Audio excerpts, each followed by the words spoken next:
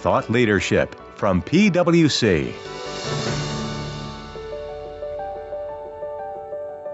Welcome to PwC's Accounting Podcast. I'm Heather Horn. Thanks for joining me for the next episode in our Year-End Toolkit series, a series of episodes designed to help you through the year-end closing process.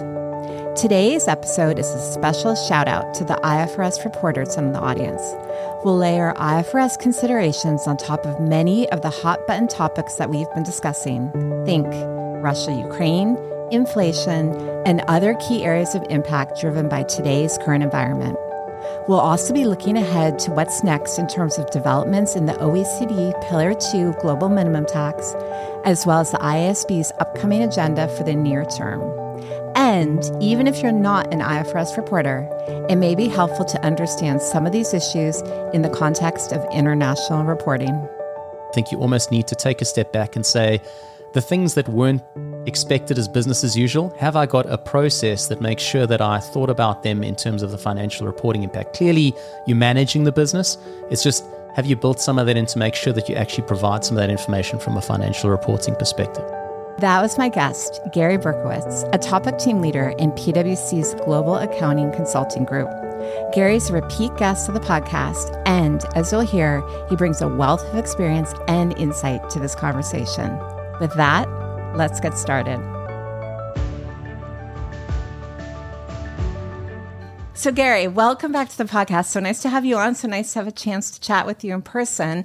And definitely a lot to talk about, both as we look back to 2022, but also looking ahead to 2023. And always interesting to hear the IFRS perspective. So maybe just to start things off, I think something that's top of mind from everyone's perspective as they think about reporting, as well as perhaps their personal finances, would be inflation. So what's top of mind for you on that? Thanks, Heather, and thanks for having me back, and all the best for 2023 to you and all of our listeners as well. A lot of things happened in 2022, and as you say, rising inflation was one of them. So from a financial reporting perspective, I guess, there's some key things that folks should probably be thinking about. Now, some of these will be, the expected ones. So, you need to think about how this is going to affect your expected credit losses. So, our IFRS 9 standard, it might have an impact on your fair value. So, anything that touches IFRS 13, which is the standard on fair value, you might have to think about in the context of impairments, because obviously it'll affect your discount rates, but at the same time, it might also affect your nominal cash flows. So you also, I guess, need to ask yourself, am I doing my impairment testing on a real basis or a nominal basis? Your provisions, your IAS 37, your provisions, because obviously, again, expected cash flows are going up, but so would, in theory, the discount rate, because the risk-free rate's going up as well. So again, question of how you're discounting on a nominal or a real rate, and it might have an impact, but the net number you get should still be the same. And again, taxes as well, again, both in terms of potential recovery now, because you might be able to recover more deferred tax assets or tax loss carry forwards, because you're going to get, in nominal terms, bigger cash flows. But again, you might be in a worse position because of inflation. So you've got to think about that. And obviously, and I might sound like a stuck record as we go along, but disclosures, so everything that comes along with this, I think maybe more than ever, it's the year of make sure you are clear on what's going on, because I think a lot of investors and users are going to be expecting a company to be clear around not just the numbers, but how that all interacts with what's in the front half of your report or other information, as well as more broadly what investors are thinking of. So, Gary, are you, from a practical point of view, then starting to see more questions on some of these topics? Or because inflation is almost more from a calculation point of view and not necessarily a technical point of view, that's not translating necessarily into more questions? Yeah, I think inflation is an interesting one, Heather, because it's almost, I wouldn't say it's like a sleeper issue, but it kind of sneaks up on you, because it's kind of like you think about, I've always been doing an impairment test, so why should inflation really make a difference to the way I do the impairment test? But then you got to say to yourself, well, because the risk-free rate is now going up because of inflation, that might impact your WACC. And then some people are saying, yeah, well, that may impact the discount rate or the WACC, but I think it's only temporary because inflation is going to come down. So then people start thinking, should I start making adjustments for that? So I think it's one of those ones where, again, on the face of it, you might think, is it really, it's just a change in expected cash flows and the discount rate will cover for that. But there's some nuanced issues that I think people probably need to have a sit down and think about in detail around how is inflation, first of all, affecting my business? And then what accounting standards or areas in accounting might be impacted by that. And it's not always the common ones that you think of. So the ones I mentioned are maybe the ones that most people would have naturally said, yeah, I knew that. Yeah, thanks, Gary. I kind of knew that. But I think some of the maybe more nuanced ones might be, well, you might have in the past said items that I presented I could aggregate them because they weren't necessarily material. And now as a result of inflation, your interest expense and your interest income, like you're supposed to always show them gross, but sometimes people would show them net because they say, look, the numbers are not material. But now because of inflation, there may be aggregation that you thought was okay in the past that's no longer okay. So you may need to think about your chart of accounts and what your income statement looks like. And just because you accepted something in the past may not be okay because of inflation. So, another thing like historic trends, we've always done this from a process perspective when we've looked at volatility or whatever. But as a result of inflation, maybe you can't rely on those historic trends anymore to think about the future, because maybe the future isn't going to be, the way that it was for the last 5-10 years. So there's as I was saying, like it's difficult to kind of say these are clearly the things that are going to affect you. So I think it's one of those ones you really need to think about.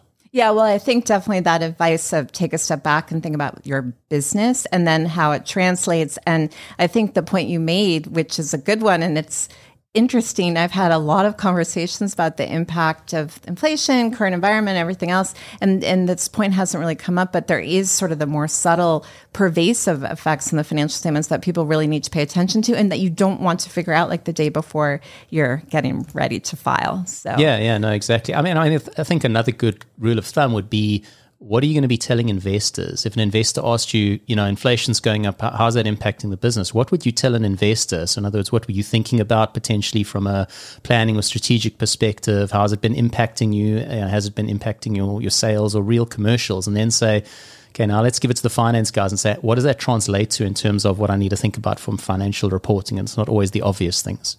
So then let me ask a follow-up question on hyperinflationary economies, because something that I feel like doesn't really come up, then came up, then doesn't really come up again. And this is something we're expecting to see more of in 2023. And what are some sort of reminders there? Yeah, so obviously inflation is sometimes, unfortunately, a precursor to hyperinflation for some jurisdictions. And in 2022, we had Turkey and Ethiopia going hyperinflationary from an accounting perspective, which I guess is the least of folks' worries when that's happening to a jurisdiction, as I say, which is unfortunate. But I think, funnily enough, what we're thinking about for 2023, and if we look at the things we've got on the watch list, territories that might go hyperinflationary, all of them are projected to still remain below 100%, our magical, percentage when from an accounting perspective, more so under US GAAP, but even under IFRS, once you go over 100, it's a good chance you can apply hyperinflation. None of them are projected to go over 100%. And the only one, with the exception, I'd say, of Sri Lanka, and Sri Lanka was a really close call at the end of 2022. It was really close to 100, but I think their government have instituted the right kind of economic response. And I think the expectation is that they will maybe go very close to 100, maybe just over it, but that they will start coming down shortly thereafter. And so we're hopeful that Sri Lanka will stay out of the hyperinflation bucket, but we might need to watch that one a little bit more closely in 2023. So 2 follow-up questions then. Can you remind us what the trigger is to say it is hyperinflationary and that you have to change your accounting? Sure. So it's when your cumulative inflation for the last 3 years breaches 100%. So you're kind of looking at what's happened in terms of the last 3 years of inflation. And the funny thing is it's well, not funny. The interesting thing is that it's normally, once it goes hyperinflationary, you might be relatively high, but it happens sometimes very quickly. Whereas mostly it happens very quickly. Some have been like at the 80% mark for a while, but it can almost just be the last year that triggers it.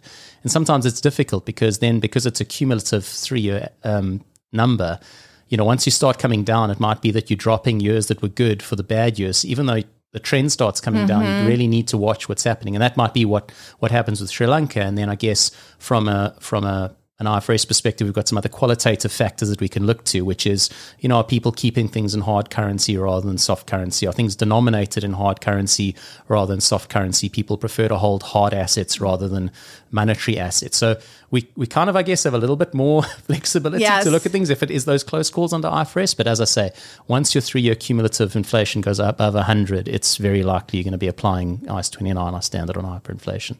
And then do we see companies dropping off? It almost feels like once you're there, you stay there. But obviously from the math you described, eventually, in theory, if you stabilize your economy, it should go away. Yeah, so I mean, a lot of it is linked to what the real governmental or monetary policy is of a country and how they're moving things forward. So, I think Turkey, for example, as I said, unfortunately is hyperinflationary. It was hyperinflationary a long time ago, came out of hyperinflation, and now unfortunately it's gone in. So I think some of it depends on what are the fundamentals that are going on in a country. Does there need to be a change in government? Does there need to be a change in monetary policy?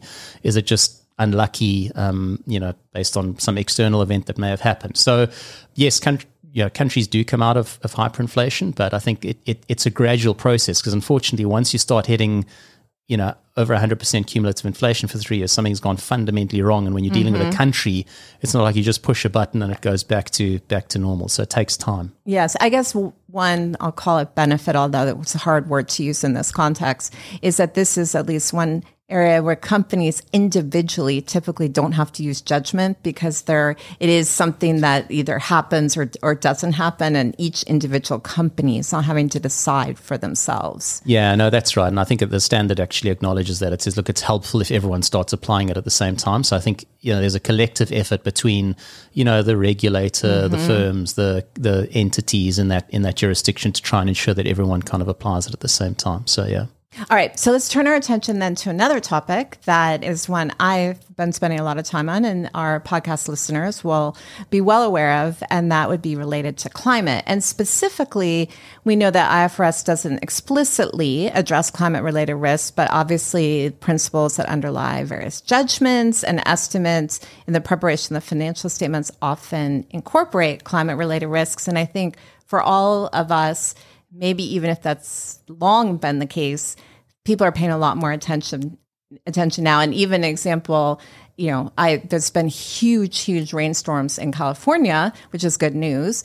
But everyone's talking about climate. And, I remember huge rainstorms in California from like the 1990s. But in any event, I just think people are thinking about things differently now. So how does that translate into the financial statements? Yeah. And I probably echo what you're saying, Heather, which is the requirements have implicitly been in there forever. It's just, as you say, people are a lot more focused on it. And so I guess I want to make 2 points, which is, the one is the IASB issued some educational material a while back where they said, look, if you think about it from a financial reporting perspective, climate is already effectively baked into your assessment in a lot of standards. So if you think about it, when I do an IAS 37 decommissioning provision, you've got to think about, well, what's going to happen in 30 years' time when I need to fix this thing? What will the situation be from a climate perspective? If you think about residual values and PPE, it might be, well, this building, I used to think I was going to get it for 40 years, but as a result of climate change, I might need to change it. Or this machinery, I might need to change my manufacturing process a lot faster. So I think it's just being similar to the discussion we actually just had on inflation, cognizant of what am I thinking about, first of all, from a business perspective when it comes to climate, and really focusing on it from a business perspective first. And then once you've been clear in your mind where the risks and the mitigation of those risks are from a business perspective, you kind of say to the finance guys, okay, so how does that translate into how I need to think about things in the financials? Which I guess leads me on to, as I said, there were 2 points. The second key thing, which is the messaging. Because as you said, it's always been there, but people are a lot more focused on wanting to know how is climate affecting your business. And because there's nothing, as you say, in IFRS that specifically says, talk about your climate risks and here's the standard on it, I think it sits along a whole lot of standards and people are providing information elsewhere. And so I think there's 2 key points on my second point. The one is, even if you thought about climate and you thought, okay, I thought about the residual values of my assets or their useful lives, I don't think there's going to be an issue because management has gone through that analysis and they think it's going to be fine because of X. You might need to tell people that you've actually done it, because if you remain silent, people are like, we want to understand what climate's going to impact your business. Like, well, this is the effect we think it's going to have, which is minimal at this stage because of these assumptions we have made. Or if you think it is going to be significant, that will normally result in some change in the numbers, which automatically then requires you to put the disclosure. So I'd say, even if you think it's not going to make an impact, sometimes it's important to get that messaging out there because that's information people will think is material. And the other key point is the consistency with other areas of information that you provide in your corporate reporting or elsewhere. And I think we've said this is the biggest area where companies can potentially get into hot water. If you say something like you say, okay, I'm going to have my accounts are going to be my operations going to be Paris aligned by a particular date. People are expecting, well, what does that mean in terms of how you're thinking about your business? Now, you might have in the background said, well, I think at this point in time, that's not going to have an immediate impact on my business. Or from an IFRS perspective, it doesn't mean it's automatically generated liabilities because of the way the accounting requirements work. It's important to bridge that gap, I think, for people reading the financial statements. Otherwise, they're saying, I don't understand how your rhetoric in your sustainability report or your front half of your financials aligns back to the numbers in the back. So I think a lot of it is the bridging. And again, I think that's talking between different departments in an organization who may be responsible for different areas of the business.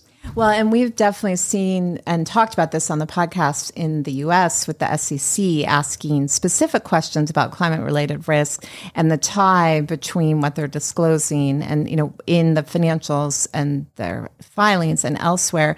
But I think the point you raised is an interesting one, is that often, let's say to your point, that a company did say, okay, I'm going to be net zero by a particular date.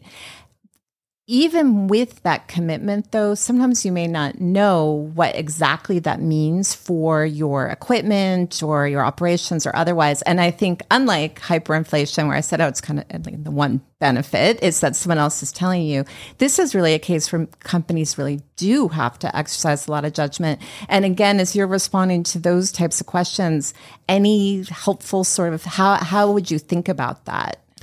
I think, well, as I say, I think the way I'd think about that is if it's a big deal in terms of the industry you're in and the business you're in, the starting point would be how is management looking at the potential future of climate risks, and how do you think that's going to affect your business? And hopefully, if your governance structure is solid, you kind of have a team or someone who's looking at it.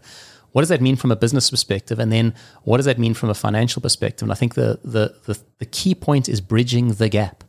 And I think it's sometimes, even if you've decided that you're going to be, Paris aligned, or there's not going to be a major impact, it's giving that comfort to investors, because they're looking for that information, and a standard doesn't require you to say, this is how you need to consider the things, and tell me how you've considered them, and if it's material, if you don't think it's material, tell me this. And that's where I think it's almost like people need to fill in the blanks around what investors are looking for, because there's no current financial reporting standard that tells you these are the requirements you need to provide. So like you said, from that consistency perspective, not everyone is going to do it the same way. So if you've made key judgments or estimates specifically around in the context of climate, make sure you provide them somewhere in the financials where someone can bridge that gap between what you're saying elsewhere and what's in your financial statements. I love that reminder. And I also think I'm often a fan of saying, read the guidance. And I do think this is a case where rereading that guidance that the IASB put out can be helpful, just to kind of trigger your thinking of all the different things that could be impacted. So that's kind of a reminder here.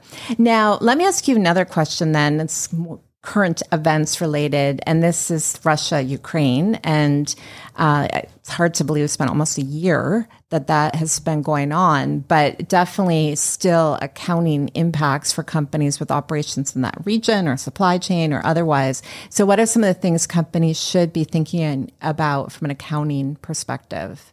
Yeah, and it's I guess accounting in many cases the least of people's problems there. But if we are going to think, yes, and thank you for making that point. Thank you for making that point. No, that's fine. It's fine. But I guess from an accounting perspective, it's quite interesting. We had COVID a while back. We've got Russia, Ukraine now, and we just talked about inflation. And the thing is that it seems like we've said black swan event. We kind of seem to keep having these black swan events. Eventually, you're going to have to say, uncertainty is business as usual almost. And that's the point I was going to make, which is the thing these all have in common is they increase the uncertainty around what's going to happen in the future. In some cases, it's pervasive. In some cases, it's related to only if you operate geographically in a location.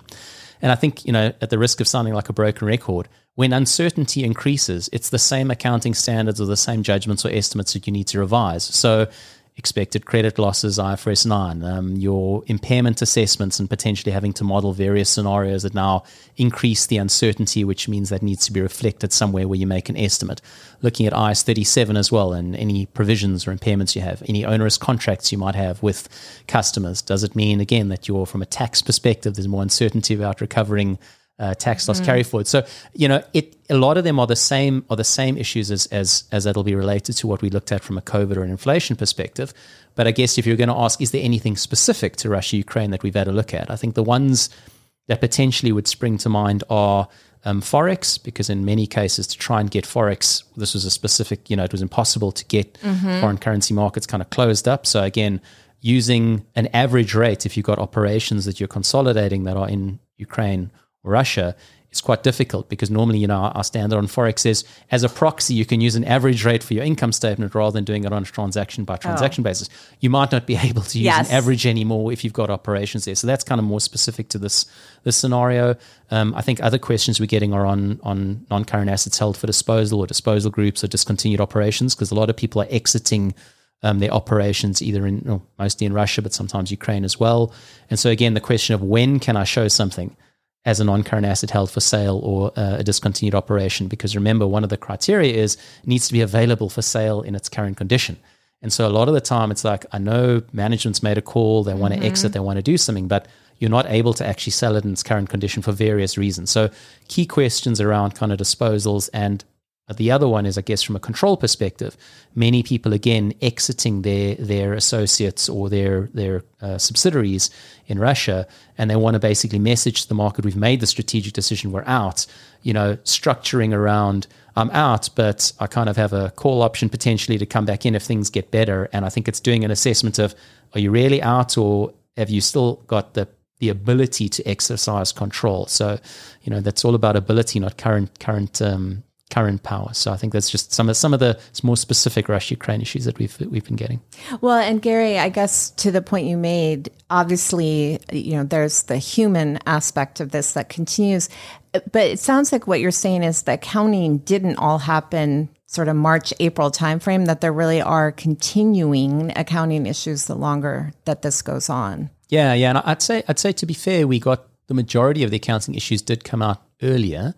I haven't had many questions on it since then. So I think people kind of made their decisions strategically or operationally around what they were going to do. That generated most of the questions. Now, the issues probably haven't gone away, but it's the same issues now. They're not new issues as a result of what's going on. So, all right, that's helpful. So then let's turn our attention to a topic that many of our listeners are going to think, perfect chance to go do something else for a moment, but I believe with what you're going to say, they should not be. And that is IFRS 17. And for non-insurers, don't tune out. Exactly. That's my exact point. So obviously, as of January 1, many companies are dealing with the adoption of IFRS 17. But any sort of tips and tricks for non-insurers? Because clearly, if you are an insurer, this is not the podcast that you're going to get your enough information about. Yeah. If it is an insurer, I'm definitely the wrong guy to be speaking. So as a non-insurance guy, I guess there's maybe two key things. The one I would say is a good rule of thumb. I would say, and this kind of someone explained this to me the other day. I thought it was quite good. If you enter into a contract, if you're trying to think, do I have an insurance contract? And this is not what the standard says. This is, like I say, rule of thumb. Yeah, plain English. Plain English. Guy or girl on the street. I'd say if on the day you enter into a contract with someone, there's a chance that you're not going to breach you're going to breach the contract, but there's a chance you might end up actually making a net outflow or loss to this person on day one when you enter into it. Chances are it's a derivative or an insurance contract. So that's the thing. If you think that you have a contract like that, you may want to scratch your head and say, maybe I need to do a little bit more digging into it. Now, that's a very shoot from the hip, John Wayne cowboy kind of way of doing it. My second point I was going to make was, I think like any gap change project, you probably need to sit down and actually start out with a questionnaire and develop what question would you ask the business units where you have your contracts written. Because a lot of the time, if you're a non-insurer, you're like, I don't write insurance contracts. But a lot of that's the challenge, is that it's agnostic to insurance companies. It's more around, have you taken on insurance risk? As I said, there's a chance that you're getting almost like a fixed fee, and there's a chance that you might pay a variable amount out to someone and you end up losing money at the end of the day. So I think it's building a questionnaire, going through a process, sending it out to the BUs, seeing what comes back, and actually getting comfortable that you've, kicked the tires and made sure you don't have any of these sleeper insurance contracts lurking somewhere.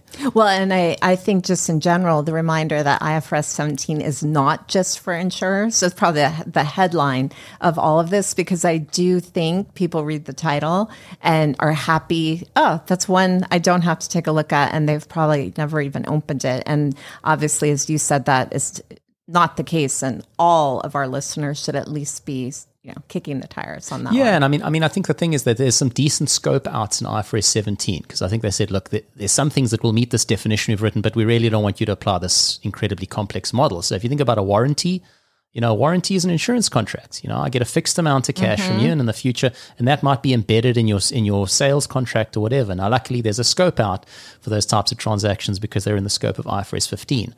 But I mean, it might be a fixed service plan. Like you just pay me a fixed fee, and I'll repair your car if it breaks down. You don't intuitively think of that as an insurance contract. But if you go back to my definition, you got a fixed amount of cash, and depending on what happens in the future, you might not breach the contract. But if you need to do more repairs than you estimated, you might end up making a loss on this on day one. It would have been an insurance contract. Now, again, there's certain kind of simplifications and scope outs you get, but I think that's the type of things that we don't automatically think this was an insurance contract, but you really need to, as I say, understand what might trigger it. And the way you do that is, in my mind, via a process or a questionnaire to kind of your business units. All right, definitely a sort of top 10 list for 2023 reminder. So then our next one, I also think is a bit of a sleeper issue, although one we've started talking about it actually in our year-end toolkit series that we just finished. I did have Jen Spang on talking about taxes, and specifically OECD Pillar 2, which is related to global minimum tax. And she did touch on some of the IFRS implications, but I know there is more to it than that. So can you give our listeners a brief reminder of what that issue may be, and then how they should be starting to think about it? Sure. And if I say anything different to what Jen said, she's right and I'm wrong. Okay. So, but I think very briefly, kind of Pillar 2 is really about trying to ensure that every jurisdiction in the world, you can't move your operations there so that you pay effectively a lower rate of tax. So the idea is that regardless of where you're running your operations, you're going to pay a minimum of 15% on your operations in a particular jurisdiction. So if I run my operations out of jurisdiction X, they've got a 0 statutory tax rate, and I think that's great. What Pillar 2 would say is, well, hang on a second. If another territory has adopted the Pillar 2 rules, they would say, let me look at all of your operations around the world, and if any one of those jurisdictions on the whole is paying less than 15% tax, then some other jurisdiction around the world will be able to tax the difference between their statutory rate and 15%, which should hopefully over time drive local jurisdictions to say, well, I might as well charge 15%, otherwise someone else is going to charge the 15%. So that's kind of the idea behind OECD. Now, what that does from a financial perspective, financial reporting perspective, is it creates an absolute nightmare from a deferred tax perspective. Because if you think about it, you're like, well, that means in the future, am I going to have to pay more tax because this jurisdiction is at 0%, but I know someone else in the group is going to maybe have to pay more tax because their local tax authority might have implemented the Pillar 2 rules. And so I think in response to that, folks may be aware that, the ISB was made aware of this, and they've, I think to their credit, they've responded very responsibly. I think they've said, look, IS-12 was never really, the IFRS standard on taxes was never really written for this type of tax regime that looks cross-border and does a whole lot of complicated adjustments. And so an exposure draft has just come out. It's got a very a shorter exposure period because they know they need to implement this soon before territories start doing this. And what it'll basically do if it comes through is it'll say that although Pillar 2 taxes are in the scope of IS-12, you don't have to recognize any deferred tax as a result of any implications that might be because of Pillar 2. You'll still obviously current tax when you start paying it. You'll need to disclose the amount that you're paying, but it's going to scope out any deferred tax considerations. So. Now, if I'm remembering correctly, Jen said this is like a temporary exposure, or ultimately would be like a temporary standard. We've had this in the U.S. with the sunsetting of LIBOR. There is a standard that will sunset, but temporary standards are not something we see often. So what exactly do we mean by this? Yeah, so it'll come out, and I think what the board has said is it'll stay in effect until the board decides it needs to go away or not. So I think that the logic behind this is I think the board understands that it's it's going to be incredibly difficult, if not impossible, and the information that's going to come out might not be that helpful. But I think the idea is, as I said before, if local jurisdictions start actually implementing a local minimum of 15%, you might not actually need this exception over time. But I think because the board is moving so quickly, I think they've said we might or might not leave it in place. What we want to see is what's the informational value that comes out, and is this really, does it make sense not to try and apply deferred tax accounting to these types of arrangements? So I think that's the reason why. But if I was a betting man, again, I would say this thing is going to be with us for a long period of time. So, well, it definitely seems like helpful guidance for companies that are already dealing with all the other impacts from the Pillar 2 taxes. So let me ask a related question, and this is going to expose potentially the fact I don't know that much about income tax accounting, particularly under IFRS. But there's been also in the U.S. a lot of attention paid to the fact that the FASB is going to be requiring additional disaggregation from a tax payment perspective, tax rate reconciliation perspective. Are we seeing any similar type of movement under IFRS? And this is where you could say, oh, it's already required, but I don't think so. No. There's no current expectation that there's going to be more disclosure requirements on kind of your tax rate recon or the numbers that go into tax rate recon. I think this new exposure draft, if it is implemented, it will require entities to disclose separately the amount of tax they're paying under their local regimes and the amount that they're paying under Pillar 2.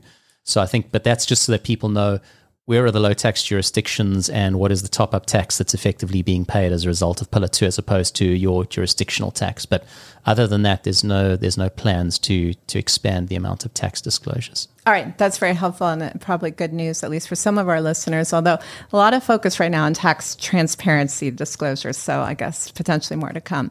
All right, so then Gary, since we are sort of still in the year-end timeframe, any other key takeaways, either for year-end or as you look ahead to the beginning of next year? I think a couple is just, we've talked about quite a lot of issues that are creating uncertainty, as I mentioned before, and I think the key takeaway I'd have is just take a step back, because a lot of businesses, I know year-ends are difficult to get all the numbers in, and we've got a process in place to manage that. But that process is built for business as usual, and I think you almost need to take a step back and say, the things that weren't expected as business as usual, have I got a process that makes sure that I thought about them in terms of the financial reporting impact? Clearly, you're managing the business. It's just, have you built some of that in to make sure that you actually provide some of that information from a financial reporting perspective? That would be my one key takeaway for this year-end in terms of watch out for the things that you weren't expecting in 2022. All right, definitely good advice there. And then how about from a standard setting perspective?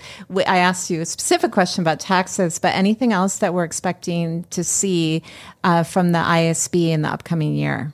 Yeah, so actually taxes, so there's the two things. I think the one is standards that will become effective in 2023, and there is an amendment to IS-12, the standard on taxes, and that's just if you've got equal and opposite deductible and taxable temporary differences. So our new LISA standard, now that you've got an asset and liability, you're going to book deferred tax in some cases on the temporary differences. So watch out for that one. That's applicable this year.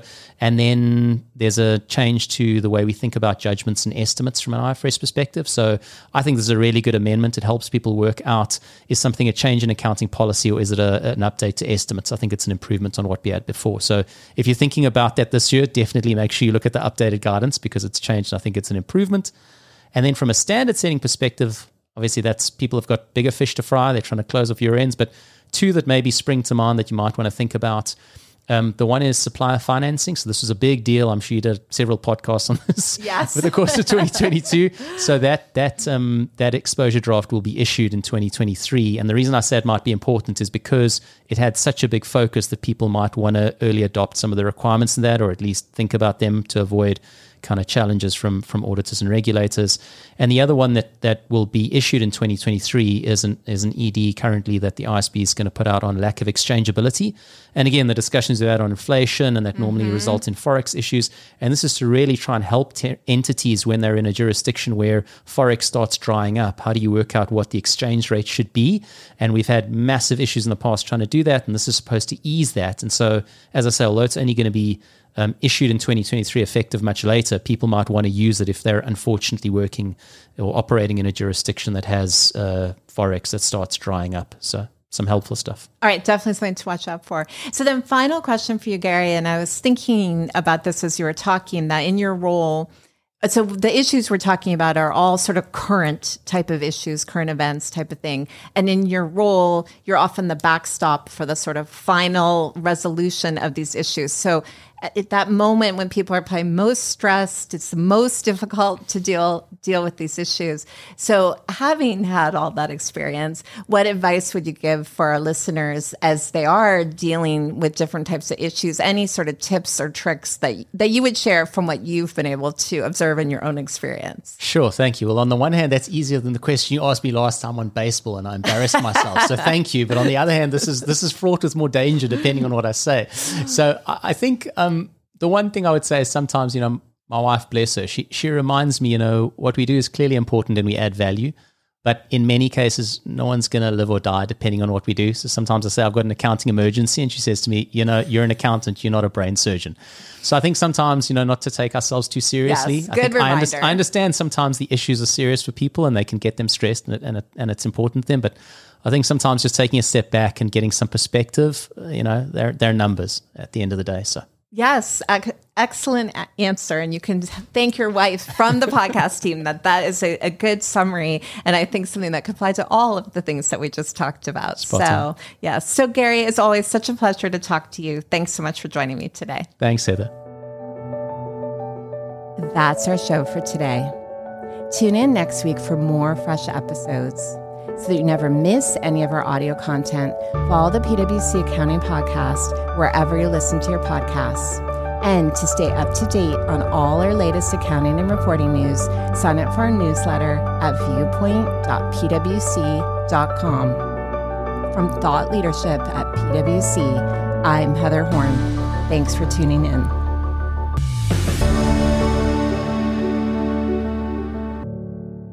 This podcast is brought to you by PwC, all rights reserved.